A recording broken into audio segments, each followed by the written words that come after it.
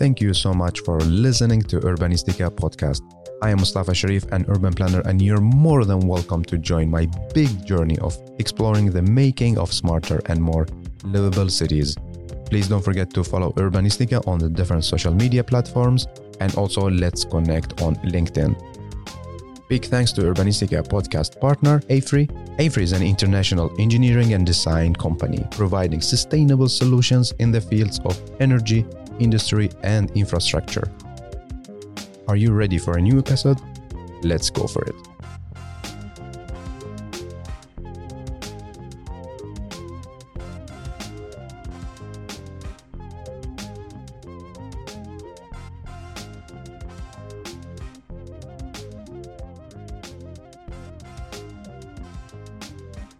Today we have a very interesting episode with a great storyteller. This episode is in collaboration with the Placemaking Europe. I have the pleasure to welcome Päivi to Urbanistica podcast. Hey, and welcome. Thank you. How are you doing? I'm good. Yeah, sun is out and people are out, and I've been running a workshop this morning, which was very exciting. That's amazing. So where are you now? In which city? I'm in Helsinki right now. And just today I was in Lahti, which is about an hour away from Helsinki. But Helsinki is our sort of headquarters at the moment. Yeah, that's awesome. And how is the city? Is it still under the lockdown or it starts to open? It's slowly opening up, and I can see that people are eager to get back to so-called normal. There is definitely kind of, or at least I can see that people are more and more spending time outdoors and enjoying the city. Of course, the weather helps with that a lot, but also the restrictions are being slowly lifted. But with the events, for instance, it's not very easy at the moment yet. Yeah, I can imagine. And how is it going with the vaccine? They are going well. I have my first one, and the second one is in August. So yeah, it's kind of like a race. Just with talking with colleagues from Estonia, they had their second one is just very soon being given. So it's like a little race between countries. But yeah, of course, we are very lucky that it's functioning well and going fast. And the first one is already injected. Yeah, that's amazing, and I'm really happy to hear that. And I would love to hear more about you. You are our storyteller for this episode. How would you like to introduce yourself? Tell us about your passion. Yes, I would. I guess I'm many things, wearing many hats, but all related to public space and urban environment and people. I'm an urban designer, placemaker, and artist with a focus in public space. So public art and design is my thing. And I guess that's kind of outlines also what I'm passionate about. So I'm passionate about city life, urban life, cities in general. I'm very interested in how people connect to places and how they sort of find their place in cities. And of course, my passion is also to help with that process and see how all citizens could feel more welcome in cities and sort of be able to express themselves and also connect to other people in public space. So cities in general are super interesting sort of organisms with layers of time, layers of people, stories, and somehow a mystery how cities actually function. So it's like a endless source of inspiration to me. Yeah, it's like the cities, the big love. Yes. Tell us more about where you grew up. What did you study? Yes. I studied, first of all, I grew up in Tapiola, Espoo, which is the neighboring city to Helsinki. And I grew up in the suburb, which is called sort of the Garden City. So this area was planned to be very lush and sort of, human scale in a nice way. And I have to say that I guess this, where I grew up, gave me a lot of freedom to explore my surroundings safely and kind of go out and about with my friends from very young age onwards.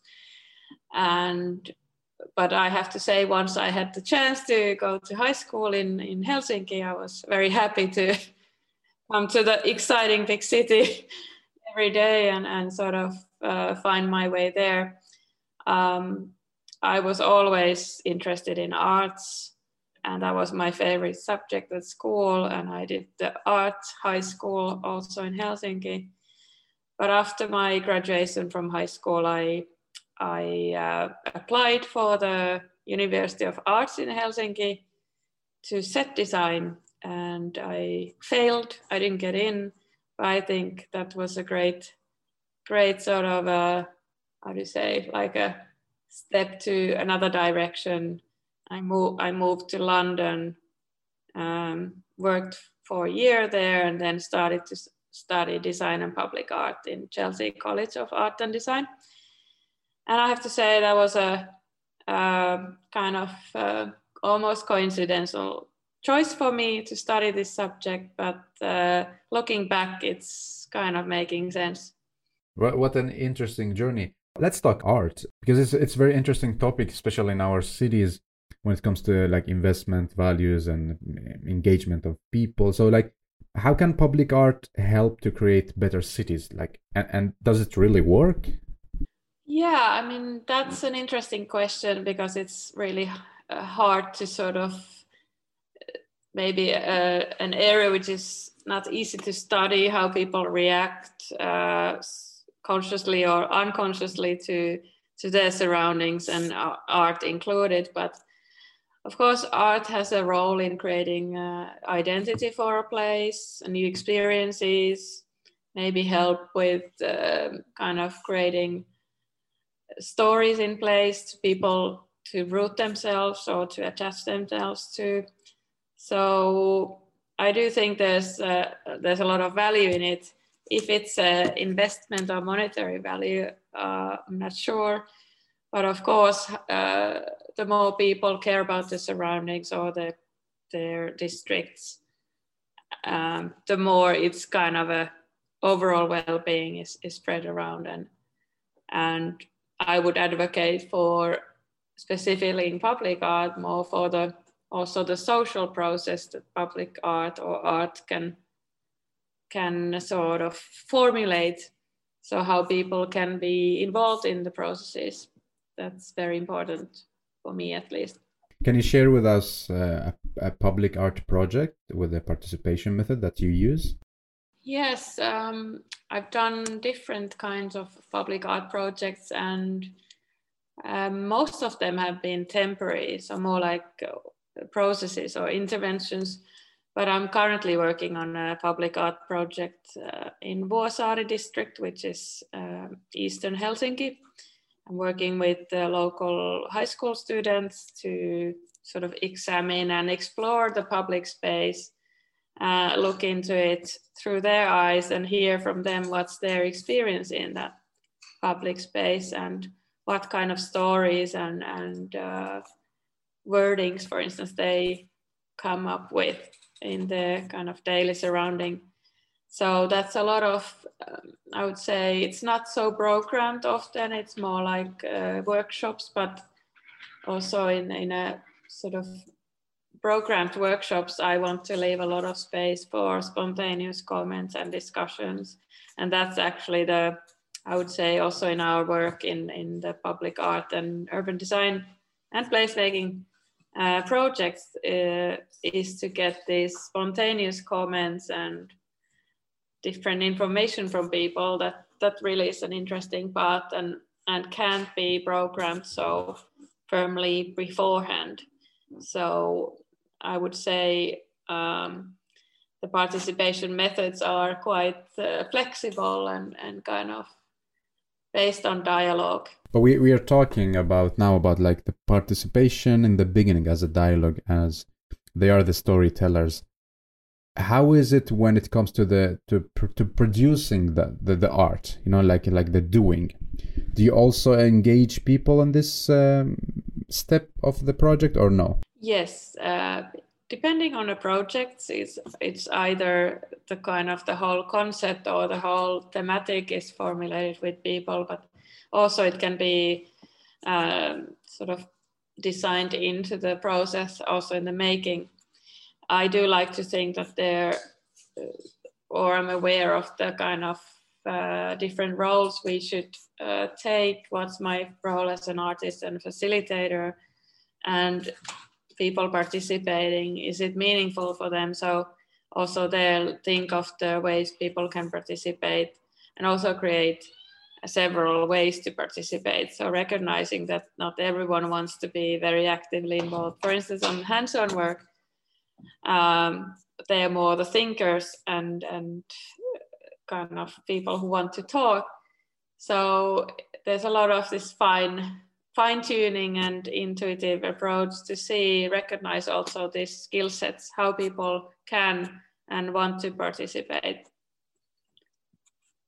But the making, of course, the sort of hands-on work is an important part in our work also, because that really is something that breaks some of the unwritten rules of public space, that you can actually build up a community hub together with us, or an urban garden, or create some text related to the project in public space. So I want to also in our work to break a bit these rules and kind of stretch them and give people the experience that they can do these things also in other areas of life, or kind of as citizens to express themselves more in public space, and that these rules that are somehow been formed during years and different governing methods and bureaucracy, that these we can challenge with our actions and also create new rules, so to say. Yeah. And how is it going now in Helsinki? Like, do you see the municipalities more open for public art projects? How is the situation? I would say yes, and I would say also, as I studied in London, and that's already 20 years ago. Back then I was quite inspired how in the UK there was artists, for instance, employed to hospitals, or there was artists employed to work with architects, and this kind of approach has really been developing also here in Finland and Helsinki and the Nordics, and that's maybe the most inspiring thing to me, that working with different professionals in different kind of combining different aspects in a sort of multidisciplinary approach is my cup of tea, so to say. And I do think that more and more different fields for instance, urban practice, they do recognize the role of art and design and do want to integrate that in urban planning too. Is public art something that comes in the end of a project or urban development, or is it something like fundamental within the process? How powerful is public art within the process? I would like to think that, or I would claim that it should come early in the process, that I do think that public art shouldn't be something that's applied in the end as a decoration, and more of a process that's integrated into the urban planning or aerial development or community building. And there, I think there's still work to do, that we can gain more understanding and on that what artists and designers can bring to this process, because always the results are not visible and tangible, and they're therefore not always so easy to communicate. But I do think that public art should definitely be something more site-specific, maybe more community-specific, and also more often more like a process rather than an end result. Yeah.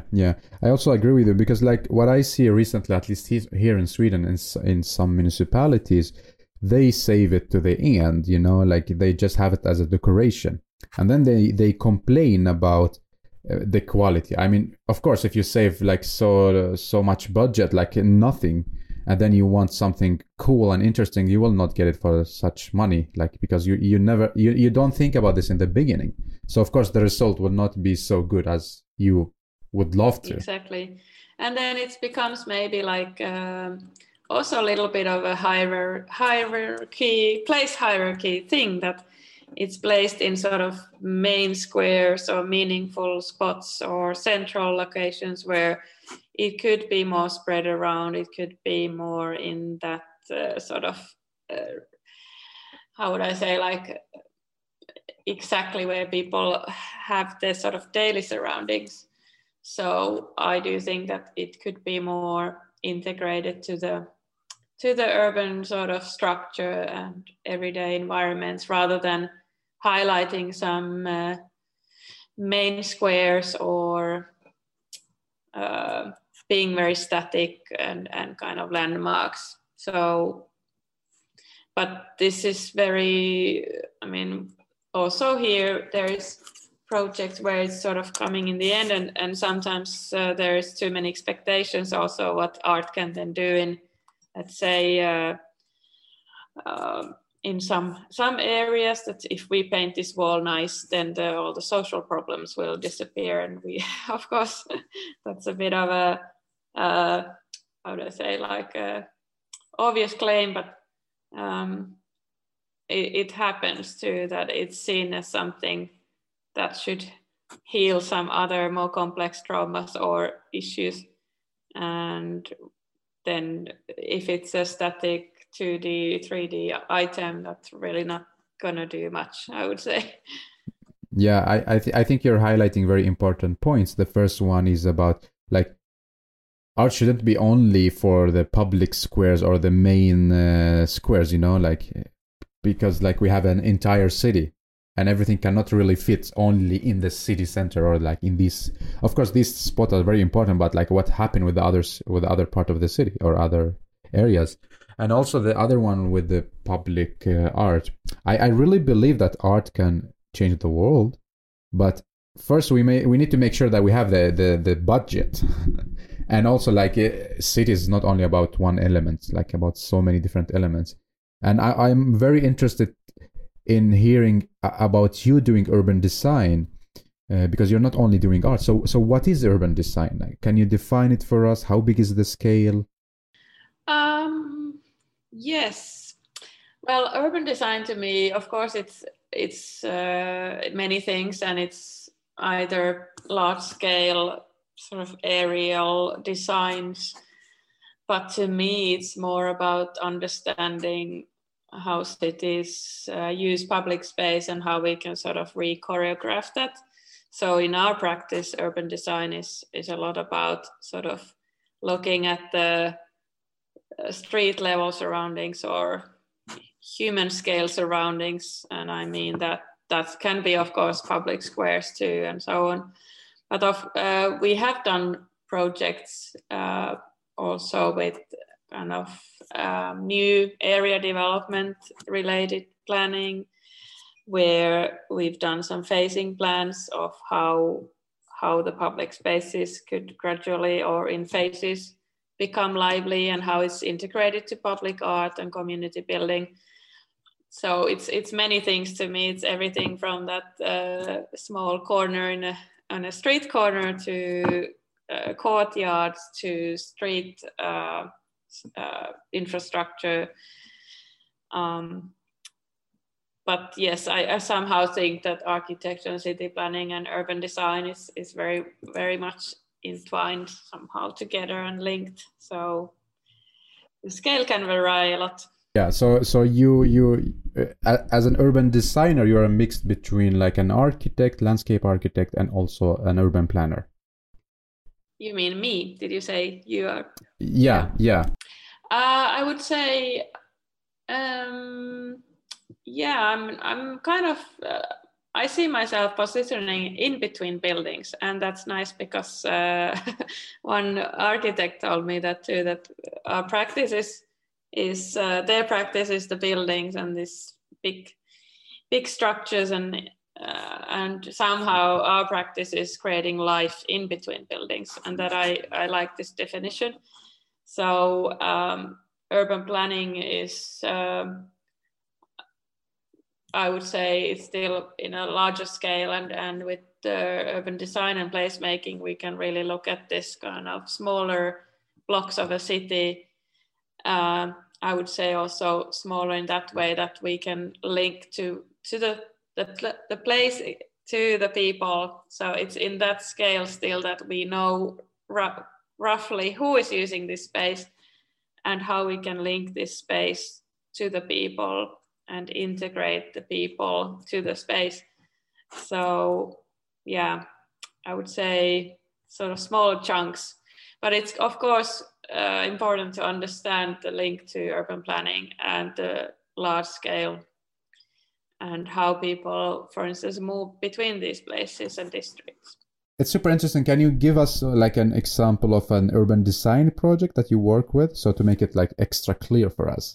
Yes, we are currently working on many smaller projects with our new Parkley concept, so a modular concept for placemaking and urban design. And prior to that, we've done different projects that are linked to bigger urban planning processes. So our urban design projects are or have been, for instance, linked to a square or a certain area in a bigger area. But the interesting thing, of course, has been that how we can link the place-led development into, how would I say, like city planning development. Few examples of this urban design projects, previous projects, as we are preparing the next projects, would be that we have been working with in a district which is sort of with a less positive image in Eastern Helsinki, and creating this placemaking and urban design project in this square was a really, really great sort of process for also us to test our methods, to learn more about our ability to create change, and also how we can create participation with the people who are not so used to different participation methods, for instance. And how that was then linked to the city planning process was in dialogue with the city planners, and that was very interesting. So we could kind of bring the street level knowledge and information from the people to the planners, which understandably are not so often able to go and visit the site and discuss with people. And I would say that in urban design and placemaking, this, when we frame some space with some physical structures to create this place for people to kind of to have this platform, this is very important, that there is such kind of framed, I would say framed places to connect. So yeah, so you work as a link between people and the planners. Yes, I would say that too. Yes, definitely. What do you see? What is the biggest challenge you see in such kind of a project? I would say the biggest challenge is possibly, or there's probably many things. One of them is, of course, that I see as a placemaker that this sort of processes or projects should be used way more as a tool to generate information, generate local information, get people participated, and then deliver that knowledge or information to the planners. But I don't see it used so much, at least in Finland yet. Let's see, we are working on it. Second is, of course, the funding instruments for such things. If this would be integrated into the planning processes, that of course would be kind of a systematic approach to make such placemaking processes happen. And of course, there's a lot of then once there's been a successful project or with a project with positive impact, it's then it's kind of, I see it as a wasted opportunity that we might have funding for maybe 2 years, and then we are not able to continue this process, which started very promisingly and had a positive impact. We have to sort of close that down. Of course, people understand the value of temporary projects too, but I would say that we should work way more on creating the continuation from such projects to also scale them up. Because you work with many different fields within developing cities. If I ask you, like, how would you imagine an after-COVID city? Yeah, it's kind of interesting question because we are sort of living in it right now. But I imagine it being more green, more livable, more sort of accepting, and maybe more appreciated. So I think during COVID, we really, or the pandemic sort of highlighted the importance of public space and our living surroundings.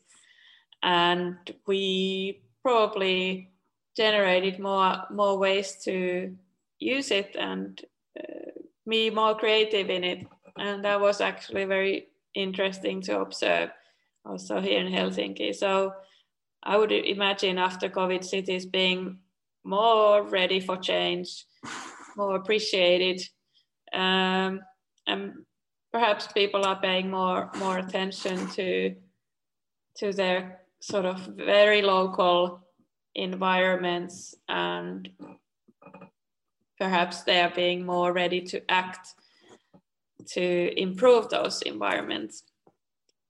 But I do think, like, in the big vision of an after-COVID city would be that there's more bike lanes.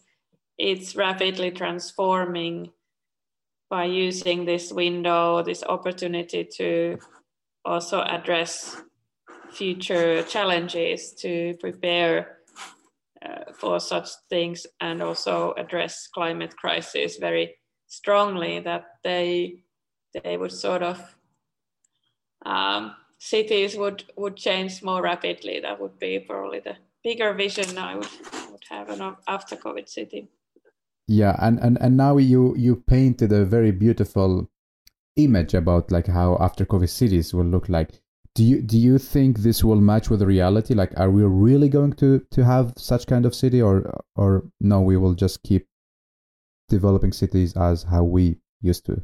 Yeah, that's a bit of a, I would say I'm a little bit afraid or worried that the opportunity is a little bit lost. On the other hand, I'm seeing great new habits people developed during the COVID with their cities. Like I said, using parks, using different places more creatively, and they have discovered new places altogether. So I think that I would say I'm expecting that some of these very good habits are being held on to, and people will become routines, and people will sort of keep doing that. After all, yeah, I hope it's not turning into a wasted opportunity.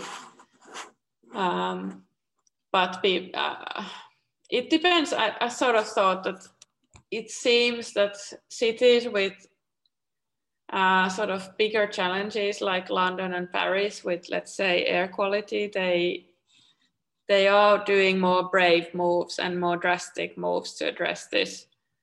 And elsewhere in Helsinki, for instance, we are in quite a good position with air quality wise, even though we also do have problems with that, and specifically with green areas. So I don't see that the sort of urgency to change varies city by city, and that probably affects a lot how are the after COVID cities. Yeah, exactly. Do you think like placemaking is the key to develop an after COVID city? And if yes, why do you think?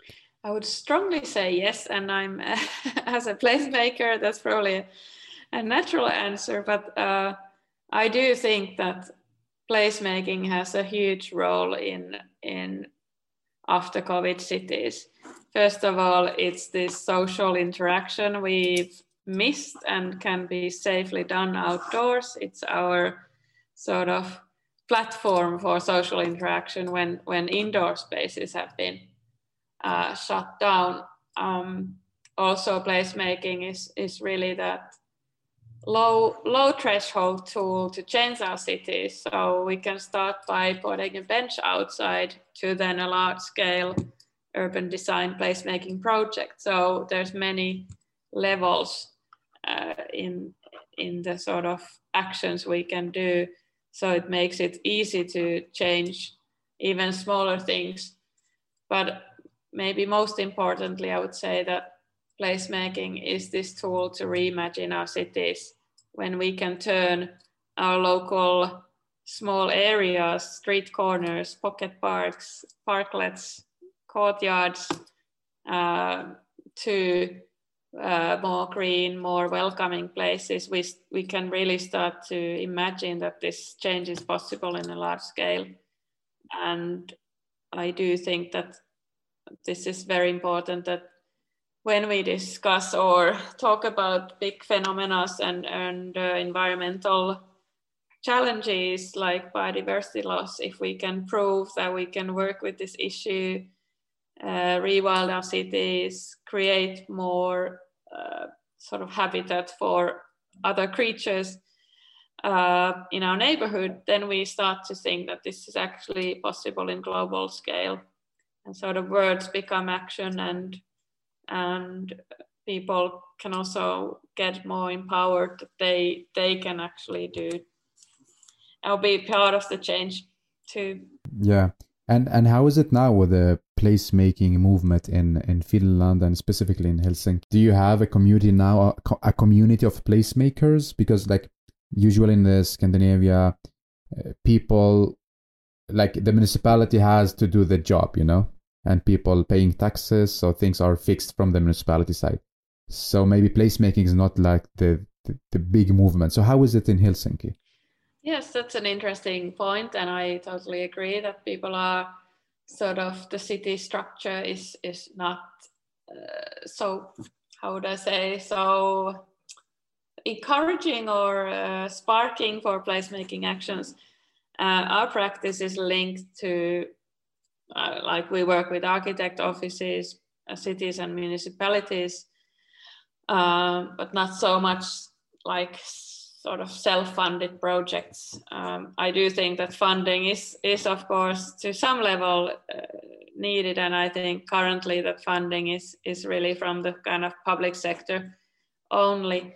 But I do think that placemaking and this sort of tactical urbanism is gaining more ground here in Helsinki too. There's been great initiatives already in recent years with Restaurant Day and people turning parks into flea markets and such things. So this sort of actions and taking over a place is certainly increasing, and I have high hopes that our young people have grown up to this culture and will then be more ready to take over public space for their self-expression and purposes. Yeah. Is it easy to do a placemaking project, or you need to get into this bureaucracy, like getting a permission from the police, getting permission from the traffic department? Yes, we do have such permit issues too. Yes, it's kind of like the always some box to tick when we do a project. There's a lot of work towards making. I mean, I can recognize that the city has been working on their processes to make this permit jungle way easier for people. So, for instance, for parklets, they have developed a way sort of lighter permit system lately and in recent years, and that has really increased the parklet productions or parklets in Helsinki. All in all, I would say, depending on the location, the permits are fairly easy to get for placemaking. projects too, and are currently working in with Barclay project in Kalasatama district and a few other places, and there it's fairly straightforward. We do talk with city planners or traffic engineers or traffic planners and kind of find the right spots together. So that of course helps a lot, that we are not just coming with our own idea and sort of think where it's placed, but more in collaboration with the planners. So. Exactly. I'm so happy to hear that they have a specific permission for the parklet. Like, it makes life so much easier. Yes. Yeah, I do think that such things can really help entrepreneurs, cafe owners, restaurant owners to make it happen. Like if it just seems complicated and difficult and expensive in the first place, of course that's sort of high threshold to do things, and parklets are a good example of kind of urban design actions that really then sort of affect the whole cityscape or streetscape. So it's not just about the one parking spot, but it's a lot about how our streets are looking once there's more and more parklets happening. Yeah, and Päivi, we talk about like the vision of our future cities, how we develop our cities. Can you tell us like how can we use placemaking and urban design as a way to communicate about the future? Yeah, I think this is touching on the question we discussed, that we can sort of turn the future visions, future sort of scenarios into reality in our surroundings, and that really helps us to reimagine or sort of rethink our own attitudes too, and to see this change happen is really, for me at least, it's the most empowering thing in my work, to actually prove that places can change and to see that transformation or contrast to what it was. That really is the kind of most uplifting thing to me, at least.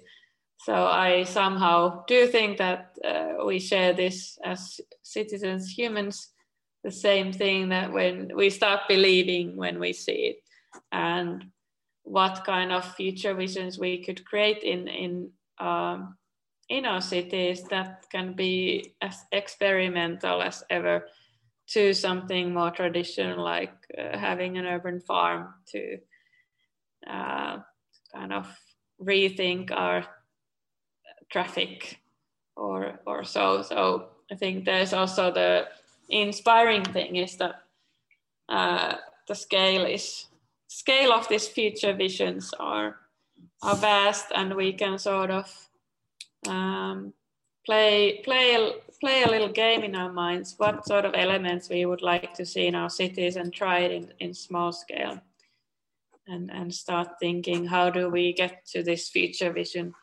The journey. Yes, exactly. Starts now. Yes. Today. Yes, I would say. Yeah, I'm very happy to talk to you, and I see like time flies.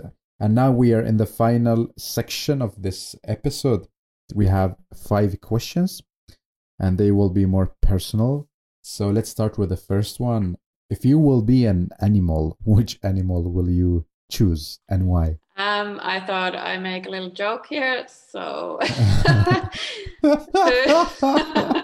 I would like to be a pigeon, because pigeons love urban life. They're just observing it and kind of getting the best out of it, like perfect eye level to the users, and explore the city and the best cafes and terraces. Yeah. Like I love pigeons because like they're with us in the metro stations and the cafes and the public squares, like just like people. Yes, exactly. So we should maybe look how pigeons are using places and learn from them. They're always in crowds, they're having a good time and sort of friendly, they approach others. Exactly. So. And they are not really afraid, like when you walk next to them, they are like used to being between people and in the city with cars, with metros. Yeah. And This was very interesting animal. So, so maybe you should start to map pigeons' movement and activities in the city, no? Exactly, and of course, I mean or doves, maybe pigeons' fine cousin. They used to deliver messages. So yeah, we could maybe have not drones, but pigeons flying around with. Super interesting.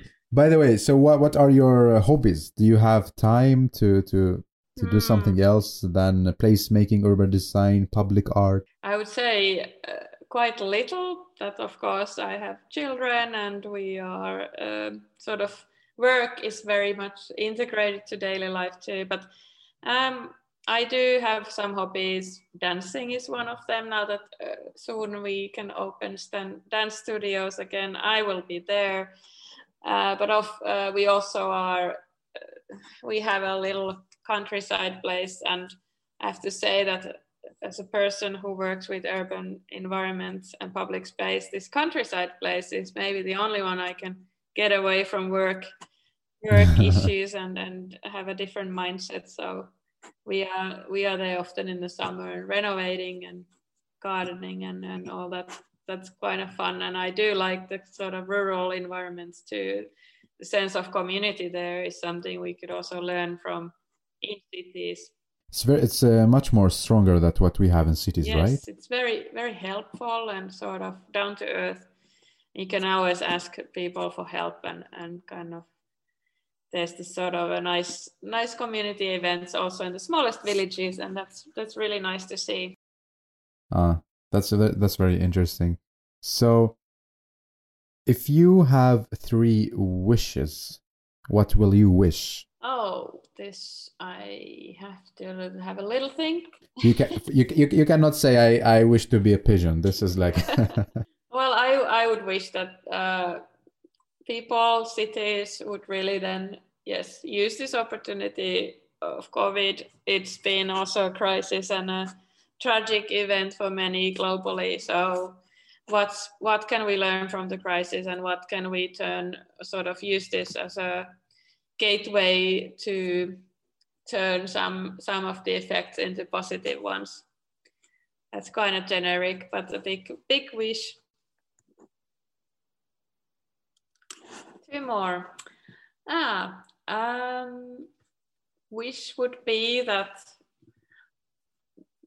I'd say I have to go back a bit to the morning when I had a workshop in a daycare yard, part of our project, and there the manager of the daycare, she was we had a good discussion about planning, and she was very sorry, or she had negative experience of this sort of participatory planning, how many of the staff, the users, had been participating in the planning process of a new daycare and its surroundings, and somehow during this process all the user ideas and wishes were somehow faded, and that I have to say, as a designer and planner, that is somehow very unfortunate that such opportunities are missed. So second wish would be how can we bring this user aspect more in everything we do as designers and planners. You have the third one, or should we move to the next question? I can have a quick third one. That children and young people would be more visible in cities outside the playgrounds too, so we could bring more playfulness in our cities. Yeah, of course. This is our mission, or let's talk about myself. Like, this is my mission, is to turn this wish to a reality.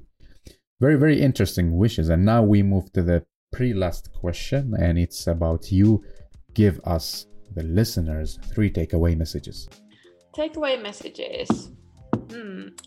One thing was that,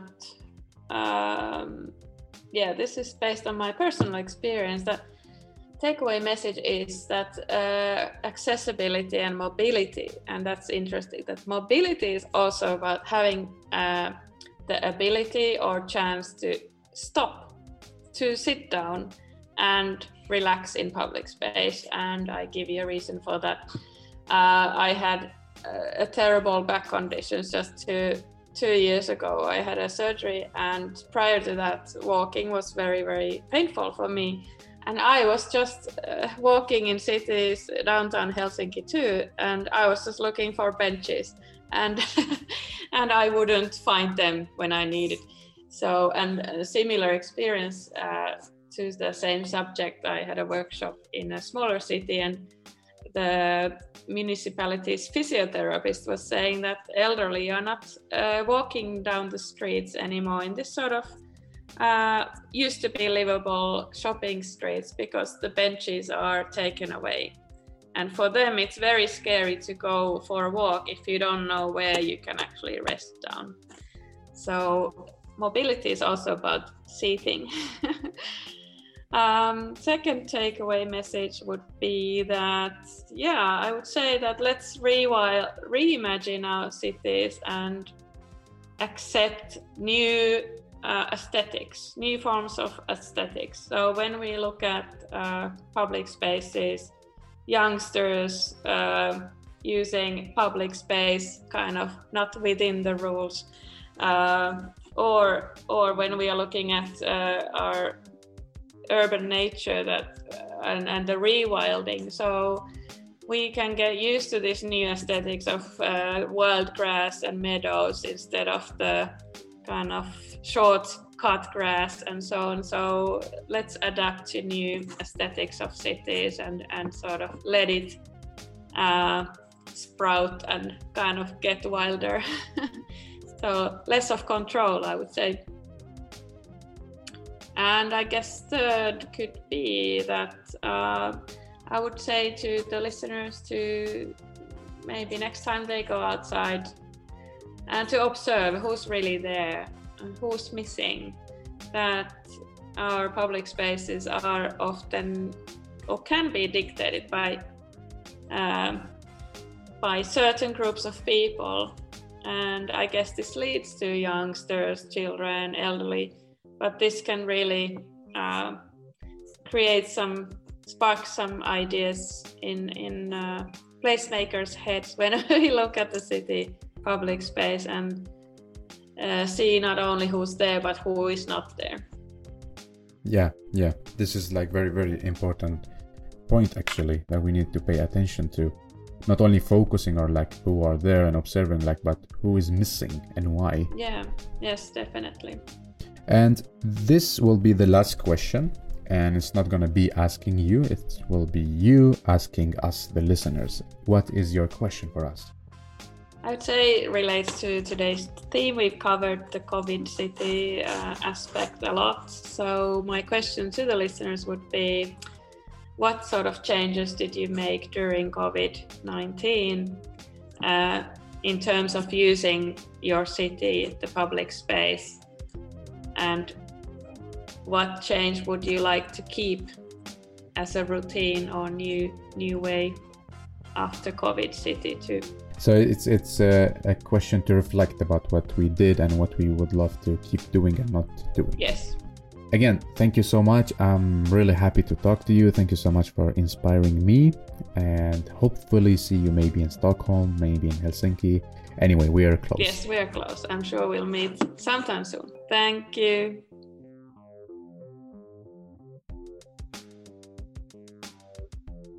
Well, thank you so much for listening to Urbanistica podcast. I hope you really enjoyed this episode. You learned something new and also got inspired by the guest. Don't forget to share the episode on your social media and recommend it to people you think they are really interested in this topic. Thank you so much again for giving your valuable time to Urbanistica podcast. I am Mustafa Sharif. Keep up the good work. Keep loving cities.